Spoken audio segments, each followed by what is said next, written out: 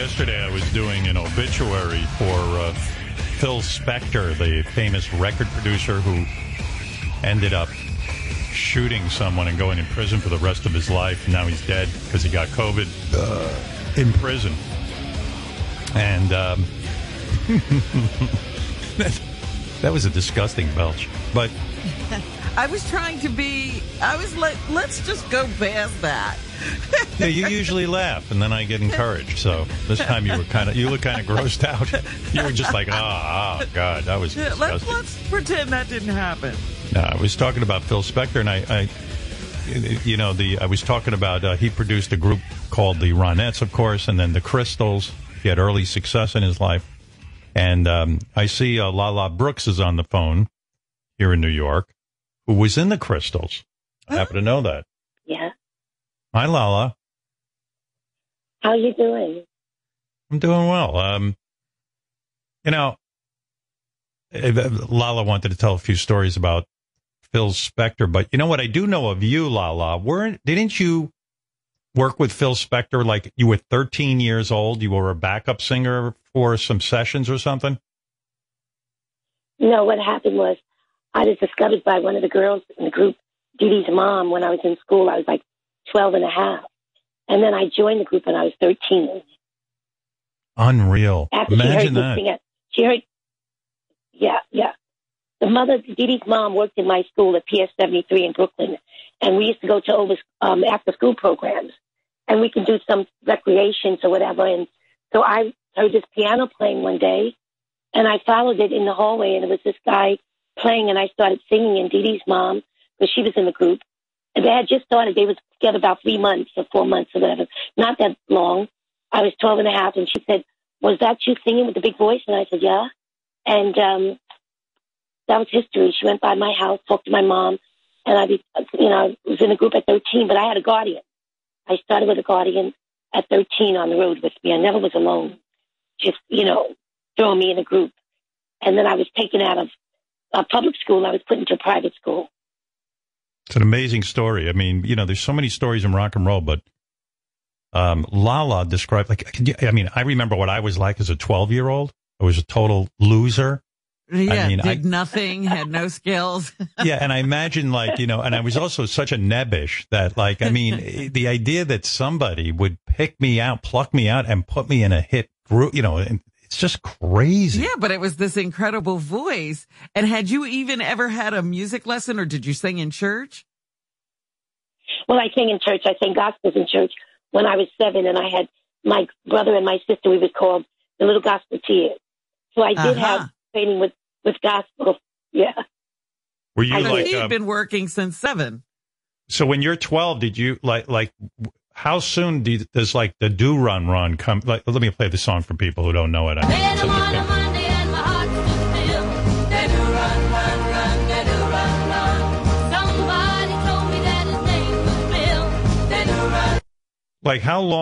How old were you when that song came out? I was 15. I recorded that when I was 15. Wow. And the Christmas album, everything I did in California, I was 15, I did with Phil on the lead. Unbelievable. And 2 years after that, 13, when I joined the group, because, when I joined the group, they had one song out, There's No Other Like My Baby. Barbara Alston did that song because I was only 13.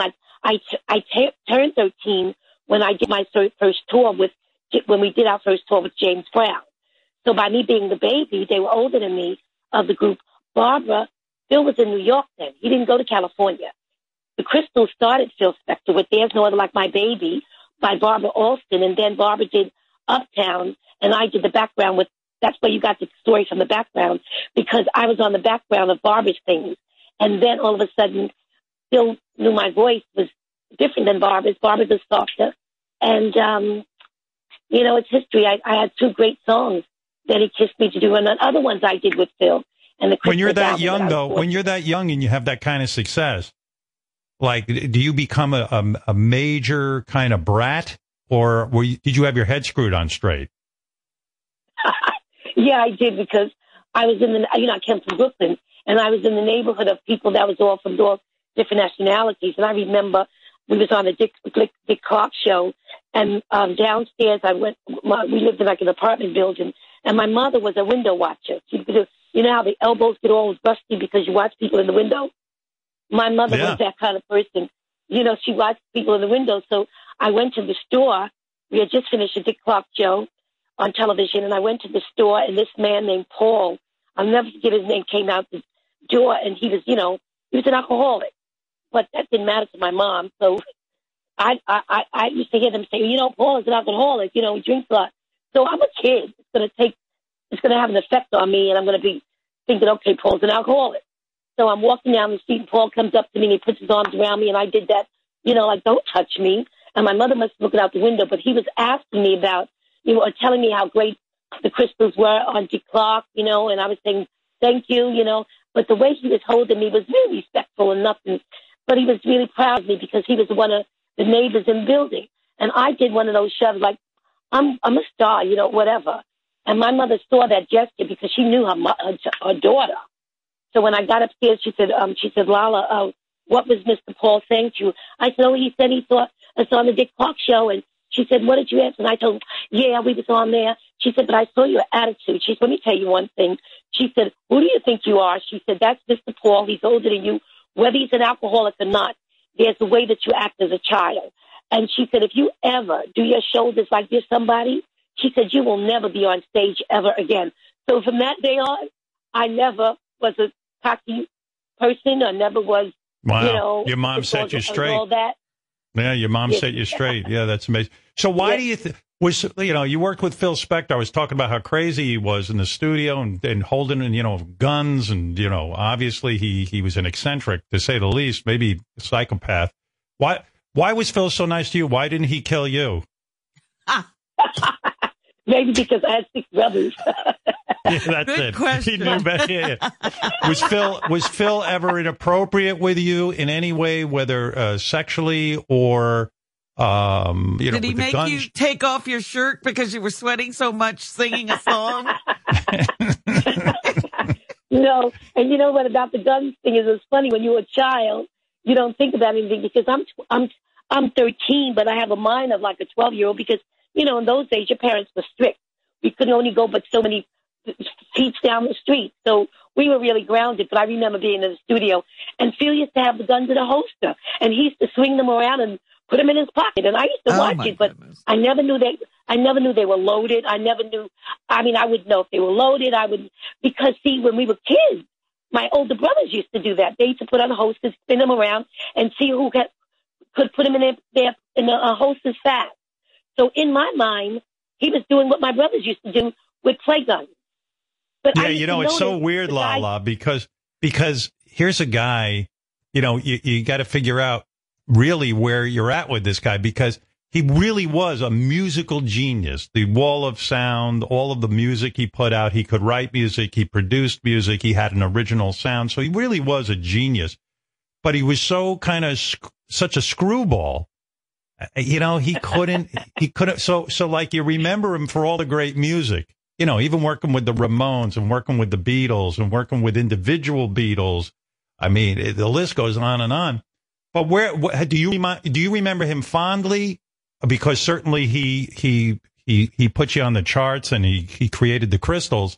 Or do you think of him as somebody that you just don't want to think about? You know what? When he passed away, a fan wrote me, text me. You know what, Howard? I started crying, and then my agent called me. And when my agent called me, I was in the midst of the emotional thing. So he said, "Are you all right?" He said, "I called you for that." And I just burst out and I said to my agent, "I feel stupid because we went through so much with Phil." And he said, "Just cry it out because I'm 13." And Phil was good to me because I was a child. He wasn't the type of person that would be a pedophilia, But it's just the fact that I think that Phil, if you look at Phil's childhood, his father committed suicide, in the car and, killed himself when he was 8. His mother, his sister was like more eccentric, like a cuckoo bird, yelling all the time. And his mom, Bertha, she was very, very passive, but she was married to a cousin, his first cousin. And then Phil, I remember him telling the story, or Sonny Bono telling me a story, whatever. Phil when he was in one of the schools in the Bronx, kids used to get in the stall and urinate on him, because he was very tiny. He was very small. So I guess that kind of eccentric, that kind of crazy thing came from sometime his childhood. Your father commits suicide. That's why he wrote that record. He wrote that song when he was in the teddy bears. To know him is to love him. Phil wrote that song, but because of this, and that's on his father's tombstone. To know him is to love him. I know. That, But it's weird. Like even in your life, you sued Phil, didn't you? Like you were denied a lot of money. You were owed money. Were we? Yeah. I mean, well, you know what? Like a lot of artists, you got ripped off. So do you blame Phil for that? You know what? Alan Klein was involved too. Alan Klein. Yeah, I know. Manager of the Beatles for a while or something. Yeah. All of them was in. You know what? The only thing I remember, I think I'm not angry because Phil made millions off of the Do Run Run. Then he kissed me when I did the leads and all the Christmas album. And Mariah Carey, show you how great that album was. A Christmas Gift for You. Mariah Carey copied everything from Phil's album that we did. And if you read Tommy Mottola's book, Tommy Mottola took Mariah Carey on the side and said, do this Christmas album. I read his book, a Christmas album. Mariah was like, no, because it's old, like Frank Sinatra does Christmas albums. He said, look, listen to this record, A Christmas Gift from You by Phil Spector, who was a genius, and you'll want to do an album. So all of that comes from Phil Spector's album, Christmas Gift for You, that we did. You know what I'm saying? But people don't know that because, you think of today. But I would think we're hurt because Phil made millions, and we weren't rich kids. We were poor. You could have been, the checks could have been bigger or could have been fair. I remember receiving $1,000, all five of us at the time when I was in a group, and we all went to the bank and we cashed this $1,000 check, the five of us, because we started out with five. So I think the hurt, the pain from us being not rich, our families were poor, and you mean to tell me at my age, when I got married very young, and one of my kids, I was my first baby, and I remember maybe I was 20, 21, and I remember calling Phil's office, and the secretary was very sweet, and I'd be hearing myself on the radio all the time, and naturally it would ring a bell and think about money, and I'd say, Phil, listen, I'm married, I could use the money, and the secretary would say, yeah, Lala, I'm going to tell Phil. I said, could he just send a check, some royalty check, something that, So at the end of the day, I didn't sue him at first because I was a baby and I didn't know too much about it, and I was afraid. The Didi and them, the group sued him, and then they needed me because they were saying one fist is really powerful to try to sue him. So I did it for the girls too, and they ended up doing something ridiculous on me. Is because when I was joining them to sue Phil, they sort of went against me indirectly. Is because Phil was going to give me more, like 5%, when they were going to 1% because I was the lead singer. But at the end of the day, none of us really got anything, that much of anything. We get a few royalties now because of... We were playing Pop Psychiatrist yesterday, and Robin and I were talking about how Phil, probably got away with murder, literally, because, because he was so talented, people would put up with his behavior. Like John Lennon famously, he shot a gun off during a recording session with John Lennon, like shot a live round. And John said, either kill me or but just don't ruin my ears. That gun is too loud. Like who would even work with a guy after he shot off a live round? But, when someone's that talented, they get a pass. And so, they get away with a lot of stuff. It's a weird thing, fame and power and talent, and how the rest of the world lets you have a pass if you've got all those things going for you. And, you go ahead, Lala. I was going to say, I think, being around Phil so much in the studio, and Sonny Bono wasn't treated the best in the studio with Phil because he had to say yes when he wanted to say no, but Sonny Bono was smart enough to absorb and to take everything in musically. But he was a genius because I'd be in the studio and it would be about 40 musicians. I'm not lying, Howard. It would be 40 musicians or more, and 2 kettle drums, 2 drummers and strings and everything. Phil could sit in that booth and tell them to stop and know which violin player came in either late, too quick, or was not on the right note. Wow. Or, that's how smart he was. And this is a violin player, and he would be able to point them out. And then, Glenn Campbell was in the studio all the time before he became Glenn Campbell. He was the studio guy working with Phil, and he would call Glenn Campbell out. Glenn Campbell would look at him like, I'm a great musician. I'm a prodigy, whatever. And Phil would maybe talk with him about a note or whatever. So, you have all of these 40 musicians playing, and you mean to tell me you could pick out one sound or one note? So he was a genius. I'm sure that there was a softness in his heart. But what were those recordings? Were those when you were 12 or 13 and you start working with Phil Spector? Were there some of those recording sessions like all nighters? Like he didn't give a damn whether you were up all night or not, right? No, I was tired. Let me tell you something. I was 13, and I would go in the studio with, Sonny would pick me up at the Knickerbocker Hotel, and I'd go to the studio. Sometimes I'd get there about 12 in the afternoon or 1. And I would be up until like 5 o'clock in the morning.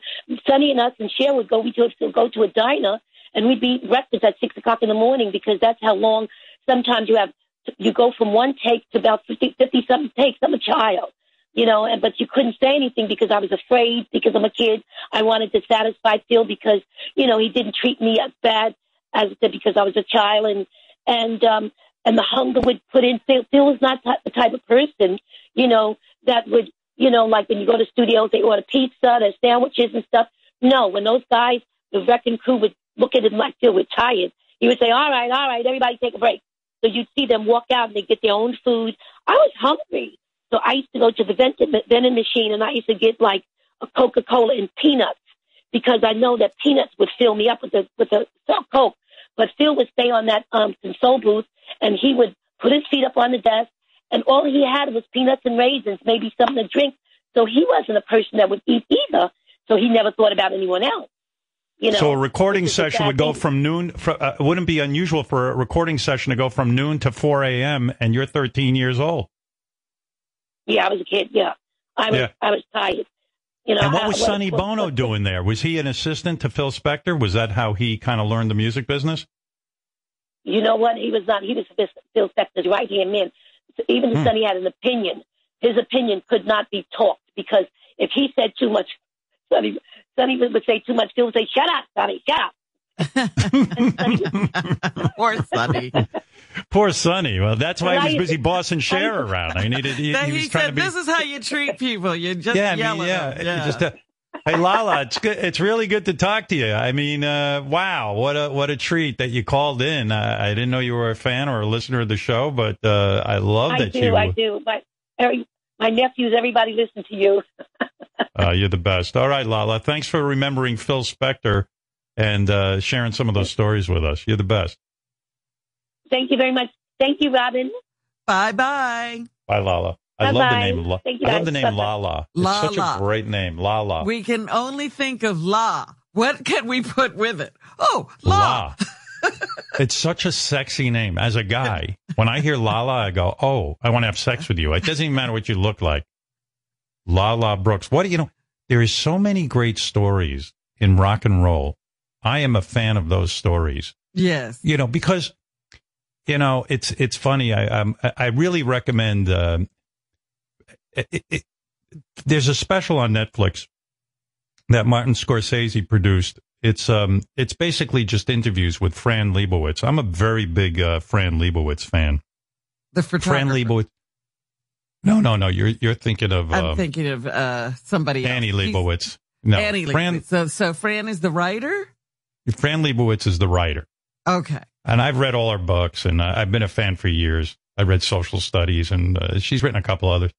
But Martin Scorsese, Scasey, or whatever the fuck his name is, sometimes they say Sezzy, Scasey, but Martin Scorsese, he's a great film director. We all know that, but I guess he's a fan of Fran Lebowitz too. So for Netflix, he does this documentary where she's just basically walking through Manhattan and talking about various things and subjects. She's just so fucking witty. It's ridiculous.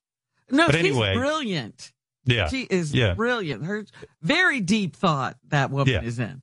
I used to love her when she'd go on Letterman. Yeah, Letterman was particularly good with Fran Lebowitz. I remember watching one time, and she's sitting there with Dave, And she had just returned from Japan. Fran Lebowitz was a guest on Letterman, and I like that about Letterman because Letterman would have on these quirky guests who other people wouldn't have. And she's like a real quiet woman. You got to really sit there with her and work her a bit. But if you really listen to what she's saying, she's incredibly bright, witty, and funny. And so she had just returned from Japan, and she was describing in Japan, everybody wears masks. You have a cold, you wear a mask. And she says to Letterman, I'm a hypochondriac, so Japan is like the perfect place for me because everyone there wears a mask, and I love it. And if they have a cold, they wear a mask. And as a hypochondriac, I really appreciate Japan. And Letterman says to her, where do you suppose your hypochondria comes from? And she said, oh, a fear of disease. Fear of disease. Duh. Yes. Yeah. But it was like she didn't miss a beat. She said, yeah, That's fear right. of disease in a very droll way. And I thought, oh, wow, I'm a real fan of this woman. That really just made me dig her. I just thought that was really funny. And anyway, so I recommend you watch this on Netflix. But there was a reason I brought her up in terms of Lala and singing and music. Oh, I know what it was. So Fran Lebowitz was talking about artists, musicians, painters. She made a good point. I was watching it last night, and she was talking about if you're really brilliant at something, if you're really good at it, you have to hate it. Like she hates being a writer. And Well, if she this says makes she's had writer's block for about 20 years or something. Yeah. And I really liked when she said that because I've always hated being on the radio. I've hated it. I love it, but I hate it. It's all I wanted to do since I was 5 years old is be on the radio. But the truth be told, the reason I hate it is because I care so much about it. And so even with painting, I relate to this. I don't want to be good at something. I want to be great at it.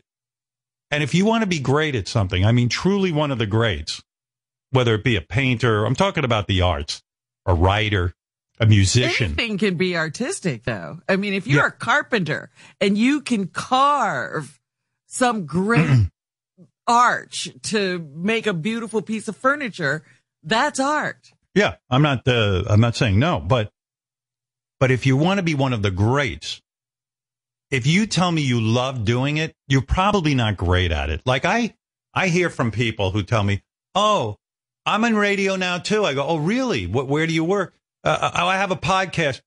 I go, "How do you like doing it?" "Oh, I love it. I love it. I go once a week," and I'm like, "Oh, of course you love it because you're putting no effort into it. You're probably just going on there and boring the piss out of everybody. You're just fucking, you're treating it like it's." You should have anxiety about it. You should worry about every element of it. You should care about your audience. Same with painting. I see some people who paint, they don't put in, they kind of go half-assed at it. And it looks like a child drew something. It's like they don't go the full effort. They don't really go the distance. And I see the great painters. They went the distance. They labored over every detail, every grain of sand. That's how they became great. And Fran Lebowitz said this. She goes, early on, I took up the cello. I stopped playing it because I realized I was never going to be great at it. I'd be good at it, maybe. I'd be okay at it, but I didn't have what it took to be great at something. And it's the same thing with like Eddie Van Halen. Yes, Eddie Van Halen probably had musical talent. But what he had more of was that he wanted to be great at the guitar. He was singularly driven. He was insanely driven, this guy, Eddie Van Halen. He probably wasn't the greatest guitar player when he started. He probably was not someone people said, gee, that kid could be the greatest guitar player that ever lived. It's the same reason I stopped playing chess. I couldn't handle, my personality I can't handle being good at something. I was pretty good for a guy my age playing chess. But I wasn't great at it. And I knew I never would be. I started too late in life. And you used to yell at me for jumping from thing to thing to thing. Well, listen, you have got, now I decided with painting that I don't enjoy painting, by the way. That's how I know I could potentially be great at it. Because I hate it.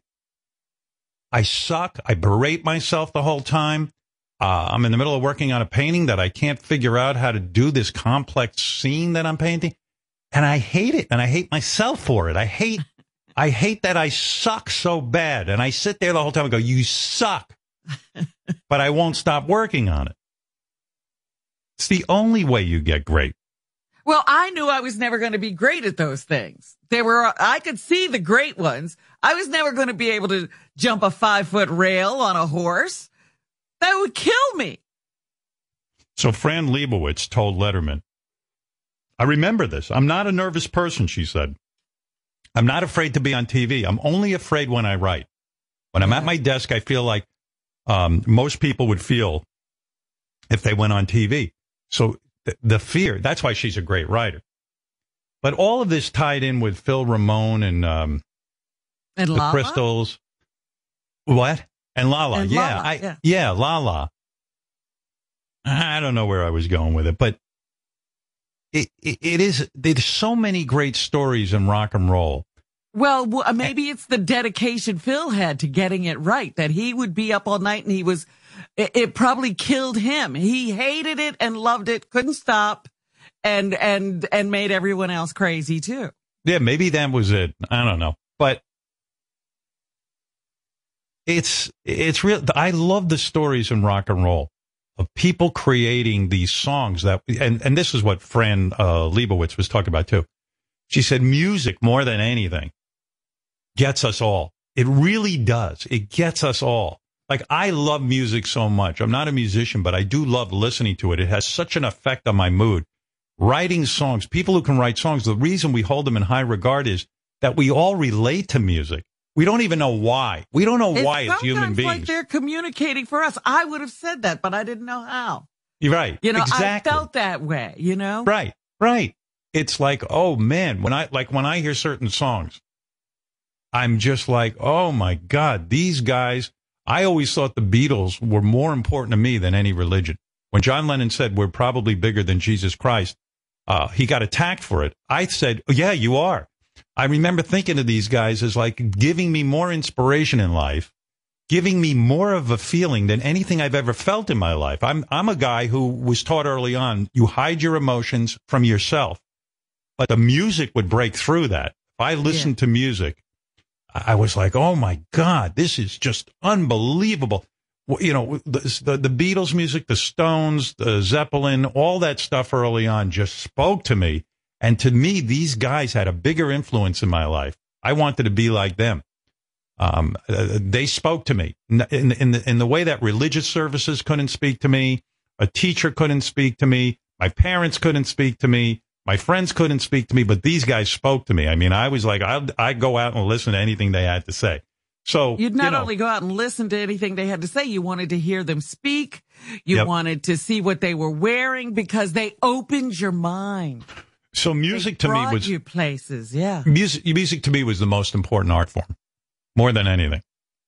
Even more than filmmakers or writers. And anyway, she makes all these points, so I recommend you watch the special. She might not be your thing. Well, I don't know if she says it in that one, but there's something she said that has always resonated with me, and that was that it is incumbent upon an audience to broaden their perspective. The audience has a part in this too, because the artist can't get greater if the audience just wants to hear the same thing over and over and over again. Yeah. It is incumbent upon an audience to grow. Oh, I got to pick this up. This is Ralph. I got to talk to him. I had a long conversation with Jimmy Kimmel last night about Ralph. Oh, really? Hey, Ralph. Okay. Yeah. Can I say something about Fran Lebowitz first before you start whatever you're going to do to me? Sure. I saw that documentary too, and I've seen her before, and I'm like, okay, she's sort of interesting. I'll watch it. Meanwhile, I had no idea how great she is. When I got to the end of it, I couldn't stop watching them. I just put it on, did some other things, and then I started looking for stuff on YouTube. I mean, she's just opinionated and smart, and I agree with everything she says. It's just, I would. She's a brilliant woman, and I've always been a fan. And I don't know that you read books, Ralph, but you should read her books. They're really good. But the special is called Pretend It's a City. She actually mentioned an interesting book, and I was like, you know what? I might actually read that. Look at you. Look at you. Robin he just didn't said run it. Out You got and get it. It's a Robin, you got to. Ralph is expanding his. What is that? The phrase? He's the expanding. audience. It's incumbent upon the audience to grow. Yes, that Ralph's growing. I have a quote from her. Your bad habits can kill you, but your good habits won't save you. That's a great quote, right?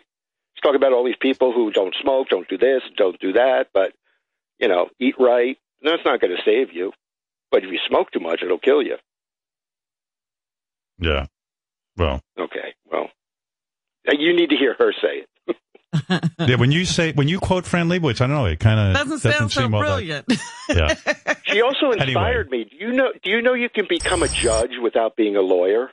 That's true. Mm-hmm. Yep. I think I have some direction now. I want to be a judge. You are very judgmental. You finally hit on something, but anyway. And I can make snap judgments too. It won't take me long. I was thinking about Ralph last night because he was on the air with us yesterday, and Ralph happened to mention that he got kicked off of Twitter. He, like the president, he got kicked off of Twitter. And I said to Ralph during the conversation, Ralph, why did you get kicked off of Twitter? And Ralph goes, I don't really know. I don't know what happened. And I said to him, I think you do know what happened. How do you not know, huh? Yeah, how do you not know? So Jimmy and I were writing. Jimmy and I were talking last night about some shit, and then he goes, by the way, I agree with you. I think Ralph knows exactly why he was kicked off Twitter. I said, yeah. I said, I kind of let him off the hook. So I said to the guys this morning, see if you can go on some account and see if let's read Ralph's last 20 tweets, and we'll figure out why the fuck he got kicked off of Twitter. There could be and I would guarantee if you can pull them up, it could be any one of those 20. Well, why don't you read them to me? Read me your last 20 tweets. I want to. Why? I can't log into my account. Oh, you don't even have you don't have the ability to see your old account? Oh, wow. No. So you're going to sit here and lie to me and say that you don't know why you got kicked? Wait. What am I lying about? First of all, don't they send you a note or some sort of email or a text that says, here's why you're being kicked off of Twitter? Here's the full story. So, maybe it was before Christmas, like a month or so ago. I wrote something, and they sent me an email, and they said, take it down, kind of thing. So I took it down. But what was what did you write that they asked you to take down? I don't remember. I'll tell you kind of what it was. Something about there was some horrible person who Cuomo was involved with. I don't remember. I have to look at my email because they send it to you. They sent it to me. Yeah. So how do you not remember why you got kicked off of Twitter? That's pretty major.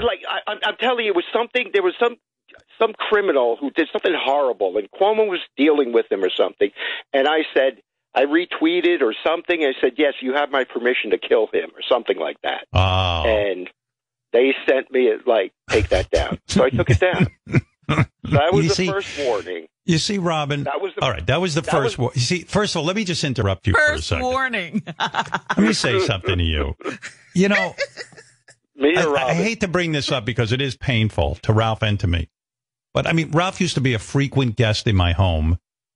He was a guy, I consider Ralph a close friend. I enjoy Ralph. I really like Ralph as a person, and I get great enjoyment from hanging out with him. But literally, I had to banish him from my home. I'd invite people over. You were like Twitter. You had to get rid of it. Yeah, I would invite people over. Yeah, I would invite Ralph over, and repeatedly, and I'd have him over with some really great people. I'm not a snob. Ralph's not, some sort of guy who's, some rich, famous guy or anything. He's just Ralph from Jersey. And I had a good time with those people some of the time. That night was just a bad night. Come on. Hold on. And keep in mind, OJ is still on Twitter, by the way. Ralph isn't. OJ is following the rules. OJ is able to maintain a Twitter account. So, well, this also points out something else. Nobody's putting up with Ralph's bullshit. That's right. Well, I did. I'm going to tell you something. I put up with Ralph's bullshit. With Ralph? Every time Ralph would come over, so there would be. I'm going to get to my point of this. Just to beat me up with the story again. I feel bad about it. No, not to beat you up with it, but I want to put it all into perspective because I'm teaching you now. I'm giving you the benefit of my wisdom. Well, I'm just pointing out, like Phil Spector, everybody forgave his BS, and a woman wound up dying. Nobody's taking Ralph's bullshit. They just throw him off. Well, in a way, I did take his bullshit for a long time. So I'd have Ralph over, and then there'd be an incident. Whether he vomited in my washing machine and I found carrots in there, or he pissed, I took him to a concert and he peed in front of the security people and I get out of a car. Whatever it was he was doing. Or he's ringing my neighbor's doorbells because he's too drunk and he doesn't remember where he is. And he's like, how do I get to Howard Stern's house? Whatever the fuck he's doing. And then, or he gets into a fight with one of my guests. Whatever the behavior was, I would it sounds like you're the idiot, not me. Yes, I am. Oh, this is not your fault. I mean, Ralph, no, it's not. Ralph, we're having lunch at noon. Can you hold my lunch till 2:00? And like whatever it was, hey Ralph, don't bring a glass. Issues. Don't bring a glass to the pool. And he brings a glass to the pool. Whatever the fuck it is, Right. Okay. Whatever it was, you get into fights with people. And then finally, one day I got smart and I said, Ralph, you're no longer coming to my home. That's it. And even Beth will say to me from time to time, do you think we could have Ralph back? I go, no way. No fucking way. I like Twitter, you finally come to your senses with this guy, because I love him so much. I love Ralph so much and I enjoy him so much. I love you too. And I tell you, I feel bad. I felt so bad about that incident. And, and those times before when I was there and stuff happened, it was like, but I was enabling you. You have a certain way of doing things, and I'm not that, Yeah, I don't tell people. I don't tell people I'm going to fuck their wives. I don't tell people. I know. I'm a square. I'm a square. I'm not saying you're square. I'm not saying anything like that. Don't get like that. You're saying you have a different way of doing things, but the things you do. There was one guy wanted to beat you up. One guy wanted to fight you. Okay, but I didn't want to eat at 7:00 in the morning, and because so I'm not running a restaurant. No, you didn't want to eat at noon when everyone else was having lunch, and it's not a restaurant; it's someone's home. Why are you bringing? You don't understand. When you get invited, it was 100 years ago. It was 100 years ago. Why are you even bringing it up? He wants to make sure he doesn't invite you again. That's what you got to keep remembering. In case I get weak and invite you back here, I gotta keep repeating it. You know what I love about Fran Lebowitz? What? No, listen. You're right. I don't vomit in my washing machine. You do. I'm a square. Let's assume my rules are simple. I didn't say you were a square. See, you're getting defensive. I'm saying I do have a different way of doing things. I don't start fights with people when I'm at someone else's house. Okay. All right. I don't tell them that their work is shitty. House and you shut the door on the band. You leave early. I did not shut the door on the band. I closed the windows because I was cold. No, I didn't. Okay. I didn't. I know what I did. To me. I was invited back. I was invited back. Well, that's because you're both. But you leave a burning cigarette on a bar at a house I'm renting, and it left burn marks on the bar. So, yeah, he did. Do you have everything logged? You have a book? Yes. He doesn't even have notes in front of them. This is burned into his This is off the top of my head. Imagine if I had notes. But Ralph, listen to me. I'm sorry. What more do you want? I'm sorry. Here's what I'm saying. Like being at my house. When you go on Twitter, there are I don't know too many people who have been completely booted off Twitter. You kind of know you can't say, hey, go ahead and kill somebody. You know what I mean? I know. Listen, I'm telling you, I was just in you know how those people are on there, first of all, who hit you. And I don't know how many people I blocked because they said something about you I didn't like. Like, oh, Howard's at this and he's that. And I just block them. And they're I just got sucked into it. They're incessant. They riled me up. And But you know you can't say. So what was so that was your first offense. They didn't even kick you off for saying you would kill that guy. What was the thing that got you kicked off? I don't know. I didn't look. I didn't read my email. I didn't look for it. I'm just read the email now. Can you look up the email right now? Hold on. I might let's get to the bottom of this. The audience wants to know. You got kicked off Twitter. That's a major thing. Yeah. People are trying not to get kicked off. I know why the president got kicked off. He incited a fucking riot. He's the president of the United States. You know what? Listen, and that's bullshit. Maybe I should be kicked off, but they kicked off Trump for saying he wasn't going to show up at the inauguration. That's why they kicked him off. No, you know why they kicked him off. You know why they kicked him off. The idiots who follow him were getting signals from him that it was okay to go to the Capitol and create a nightmare. Sure, and there was. Do you know how close we came? Do you know how close we came to? Do you know how close we came to losing our democracy? I mean, here's a guy who was president of the United States was picking up the phone and calling Republican officials in Pennsylvania and saying, "Hey, man," or Georgia, "Hey, man, you got to find some votes for me." I mean, think about 11,000. And think about how there's no repercussions for that. It would be the same if I keep inviting Ralph back to my house. Okay, and so what? So why didn't they ban him when his people tried to kidnap Governor Whitmer? They should have. Remember that months ago? Yeah, they should have. They're doing it now, and it's a little too late. All right, but anyway, let's get back Ralph, to you. They have to give a little bit of leeway to a president. They don't have to give it to you. Hey, listen, they were in the Trump's people wanted to kill Mike Pence and take Nancy Pelosi and hang her. I mean, it was fucking insane what was going on. Yeah, and this is why I go insane on Twitter, because these people, this life, everything that's going on is making me crazy. I can't believe, I can't believe what people are doing, and they're getting away with it, and they're so completely dumb. They're just fucking dumb, and it drives me crazy. And now I'm not on Twitter, and I don't see it as much, and I'm much calmer. But and what what my does point the is, email say? Yeah. See, I want to get back to this. You're avoiding the topic because for Ralph to be kicked off of Twitter, I'm fascinated by. I mean, I want to point this out. Bill Cosby is in prison, but his Twitter account is still active. Like he has done terrible things to people, and he has a Twitter account. Listen, he can manage to be not kicked off Twitter. Bill Cosby understands the rules better than Ralph. You don't think I know it's bad? I mean, come on.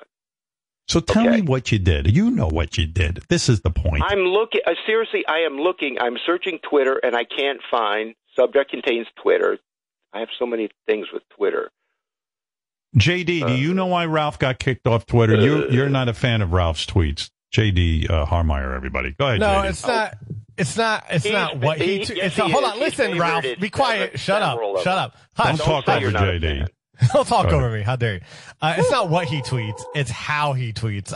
Ralph can tweet about anything. He tweets about TV shows it doesn't bother me. But he double spaces everything. So it makes and in caps. He makes his tweet box bigger than everyone else. So I'm like scrolling through, and all of a sudden there's a big box of Ralph. Box of Ralph. There it is. Hello. Ralph, why, you're always so aware of people who are annoying. The caps thing, all in caps, like with a big box and logo. Yeah, and it's about like a TV show like Dragnet is on or something. It's like why do you cares? Yeah, like why Ralph tweeting about Dragnet and like in caps, like it's important.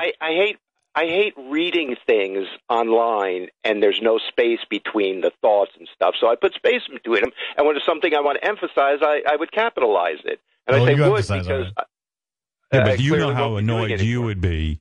You would be so annoyed if you were following someone and their tweet box was like a mile wide. Right, they don't follow me if you don't like it. I mean, I'm not begging anybody for followers. I was getting rid of people. I probably blocked like 3,000 people. I mean, it was like a job getting rid of these idiots. A job. Now, and a job you get paid. I'm telling you. Yeah, like a job. Well, that's good. You're close to something big. I had a job. I do think I might know something. Yeah. I think Ralph sort of equated the Capitol protesters with the people that were protesting during the summer, and like may have used the word animals or something like that. So I think that may have been something that got him in trouble. I'm not sure. I don't know what JD just said. I don't know. I don't want to know what you mean. I mean, I called those people who attacked the Capitol animals, of course. No, I mean, I think you talked about the people. Why insult animals? Yeah, I know, but like, yeah, animals have never tried to overthrow the government. No, I think he was talking about the people. Call people like that. I think you were talking about the people. Traitors, traitors. What, JD? What was I talking about, JD? I think you're talking about the people over the summer protesting police brutality and stuff like that. Over the summer, I just got blocked a day last week or something. And JD, no, I know. Listen, okay, forget it. JD, Never mind. Okay. If my tweets were so annoying, you didn't like this and that. Why did you follow me? I'm just fucking around. All right, calm down. JD, look at it this way. Ralph got fired from a job he wasn't being paid for. Like, he sees his Twitter account as a job, and he got fired. And by the way, their stock is down 20% since they kicked me off. I'm just saying. Right. Were you trying to figure out a way for people to pay to follow you on Twitter? No, I wasn't trying to figure out a way. I was going to do it. I might do it on Instagram. I mean, I don't pay to follow you. I don't care about number. I don't need a lot of numbers. I just at a certain point, it's enough. You know what I mean? What would you charge? I'm wondering. I don't know. Is your I was going plan? to work out a schedule. I was talking to Chris, and I was thinking okay, Chris was advising you. Yeah, $20 for this, or to unblock somebody, they could pay me. And my God! I mean, it was more a joke. But. Hey, Does why anyone... not? I'm giving them content. Twitter wouldn't exist without people giving it. So why am I giving away all these gems for free? Right. Chris thinks you were fired. Chris, come on here. You think Ralph got banned because he was calling the founder of Twitter a Nazi collaborator for not banning Trump sooner. Ralph said that. That might have been it too. Yeah, right. So I called up Ralph and I said, geez, it looks like you were suspended, maybe even banned from Twitter. You must be upset. He goes, oh, I hadn't noticed. I don't know. I'm not sure, which seemed very kind of flip and blasé. So I'm like, well, something's weird here. I said, well, is there anything you tweeted recently that might have done that, you think? And he goes, I did kind of call Jack Dorsey, the founder of Twitter, a Nazi collaborator for not banning Trump quicker. That might have done it. I said, that might have done it. Isn't it funny, though? Ralph, you prove a point in a way. Isn't it true? Wait. Isn't it? Let me finish a thought. Let me correct Chris. Let me correct Chris so he gets it right. Before you go off on this, I didn't say that Jack Dorsey was a Nazi collaborator. I said that to Chris. I said I tweeted something about them doing too little, too late, banning Trump from Twitter. I said that they're just as responsible as he is. They gave him a voice. And so is that the reason they banned you? Is that the reason they gave you? I don't know. Oh, and come on. You can find that tweet. Come on, that Come email. on, Ralph. Come on. You know why you got banned. This is bullshit. I can't find any tweets. I can't get You don't into know my why account. you got banned from Twitter? You weren't interested to find out and read why you got... I don't buy it. You're the biggest yenta. There's no fucking way. You just got banned. You don't even know how long you're banned. You don't know if it's a lifetime ban or a ban or a suspension. After you keep saying I'm calling Jack Dorsey a Nazi, I probably will be banned forever. A collaborator. Yes. Collaborator. Well, you know what? I'll tell you what. I feel that there are a lot of Republicans who collaborated with Trump, and we know who they are. Yeah. Ted Cruz, for one. That's right. Horrible. This whole idea of the election was fake. Come on, dudes. You're riling up these morons. And there is collaboration. And Lindsey Graham doesn't get a pass because he developed a backbone a little bit the other day. Yeah, for 5 seconds. There's no backbone there. But, these guys know what they're doing, and it's really reprehensible, honestly. So, but I mean, Ralph could you could even probably criticize Twitter without getting thrown off. There's something. There was something you said or a way right. you said it. You're 100% right. I'm not saying I was doing it with a precision. I was blunt, and whatever I was saying, I was getting. This is what gets you in trouble, though. You don't finesse anything, even at my house. Okay, wait. Okay, listen here. Listen, that's my point. I found this. Hi, Ralph Sorella, your account. I'm going to screenshot this and post it to Instagram. Seems I'll throw me off. Hi, Ralph Sorella, your account. Ralph's Geek Time has been locked for violating the Twitter rules, specifically violating our rules. What's ba-ba-ba? Yeah, let's hear you want me to read the whole thing? Yeah. Yes. Specifically for violating our rules against abuse and harassment. You may not engage in the targeted harassment of someone or incite other people to do so. This includes wishing. I can't wish. This includes wishing or hoping that I didn't even read this before. This includes wishing or hoping that someone experiences physical harm. Are you kidding me? You can't wish. You can't wish that.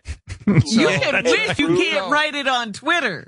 Well, here's the problem. If you wish physical harm to somebody, a moron on there can read it and say, hey, I'm going to carry out Ralph's wishes. That's what Trump does. He goes, oh, blah, blah, blah, very vague. And then the fans seem to think. Stolen election.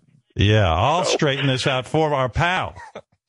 So I can't see what I retweeted, right? What I was responding to, but I wrote. Just keep reading what Twitter wrote you. Just keep reading. I'm reading what my tweet was, but I don't know what the tweet. I can't just read what the Twitter sent you. Read the tweet. No, I'm reading what I've tweeted. Lock him up. You also have my permission to execute Governor Cuomo. Hashtag Judge Ralph. So when I looked at that, I go, holy shit, maybe it sounded like I was saying execute Governor Cuomo. Yeah, that's what it does sound like. Yeah, and I didn't mean that. And I took that down right away. I was like, ooh, I didn't mean that. Listen, I'll tell you a fact. A couple of days ago, O.J. Simpson put out a video blasting the Capitol rioters, and he's still on Twitter. In other words, this is a guy who, depending on what you believe, might have killed two people. He understands how to finesse Twitter and criticize without sort of getting thrown off. Mm-hmm. Well, here's what happened. So I think once that happened, all of a sudden I'm on their radar. So whatever their like group of people watching is, Chris, then all of a sudden they were monitoring my every tweet. Chris, you're very close with Ralph as I am. Do these conversations infuriate you? Do they just drive you crazy? Chris is closer. Chris is closer to you than me? Ooh. Well, I believe that. I believe that. Well, you used to hang out with him more when he could come to your house. Yeah. He texts you back. You've never blown him, listen, Ralph. Howard. I text. What is that? What did you just say? You've never blown him, Howard. Yeah, well, you probably have. But it is amazing to me that you say I don't text you back. I text you back when you write me something fun, and it's like, let's get together and go through your closet together. And, dude, I'm not going to get on my phone and set it up so you can watch me in my closet. Right. You got to get a camera now and all that. Now I got to work. So he can I'll let you know when you work for me. I'll let you know when I'm ready to work. You don't have to offer. Yeah. I also let you know that Bill Maher was back up. Yeah, but I knew Bill Maher. I had already seen Bill Maher. Oh, okay. I'm just, No, I enjoy hearing from you. Chris, when I texted Chris and I said to him, Bill Maher's back on, he wrote me back and go, I know, I saw it. Yeah, I already knew too. Yeah, and you know what I said? I said, what the fuck? I'm in the middle of trying to hold together 50 things with this fucking radio show, family obligation, blah, blah, blah. I don't have time to write. I know Bill Maher's back on. Bill Maher wrote me and told me he's back on. He doesn't need you. Bill Maher is reminding him. See, what are you, TV Guide? But Ralph's Twitter was like that. He would go, hey, there's a great episode of Columbo on, tune in. That would be Twitter. But really, so now I like he wants people to pay for that. Yeah. Wait a second. Great episode I can't look at TV. I mean, well, he's gonna like kind of. TV. Hey, listen. Hey, Kolchak the Night 1980? Stalker is on. All right, Chris, you calm down for a second. Howard, you're being a douchebag because there's many times I've sent you notes about something and you watch. I love it. Thank me. I love And you. you I'm not. thank me. I'm, So don't I'm be, not anti-Ralph. Don't be like I'm not that, 'cause anti. then I won't send you anything anymore. I'm not anti-Ralph. Jeez, now he's upset. I like how he always punishes me. He goes, "Well, that's it. You're not going to get me at your house won't anymore." Tell you anymore. I'm like, No, "Oh I'm my saying, God, when you- my social life is over. He's not going to text No, me but anymore." why are you Oh, Ralph, saying that? please keep texting me. Why are you saying it like it's a bother? It's not I a like bother. being. I didn't say that. You're paranoid. You're the one you- saying you didn't write me back. I mean, dude, I didn't know you were so needy. You're my friend because you're not. It's like, dude, I got the message. Okay. Dude, I become very needy. That's why I get thrown off Twitter. This pandemic is tough, man. Can I give you an Fucking losing idea? My shit. I had I'm an on idea for you. medication. Are you? Yes. Where'd you What get are you on? medication? Where did I you? don't know You don't what even it have a is. doctor. I have What? Who needs a doctor? I don't even know that you have health insurance. I mean, Ralph, would you? What do you mean you're on medication? What are you on? I don't know. It's something light. I don't know what I like it how is you don't know called. anything. You don't know why you got thrown off Now Twitter. we gotta, It's not is it working from the if you got health thrown food off store? Twitter. Is What it are from you a on? doctor? What are you on? I don't think I should discuss. I don't feel like I need to. If you want to call me later, I'll tell you. I mean, like, I don't know off the Oh, top I of didn't my know it head was a what secret. it is. You don't know. Wait a I second. don't- You're on it's not- medication and you don't know what you're taking. I don't. You don't Again, even I don't know what believe you're you. taking it for? It's Dude. It's a light antidepressive. Oh, So I don't know, and it's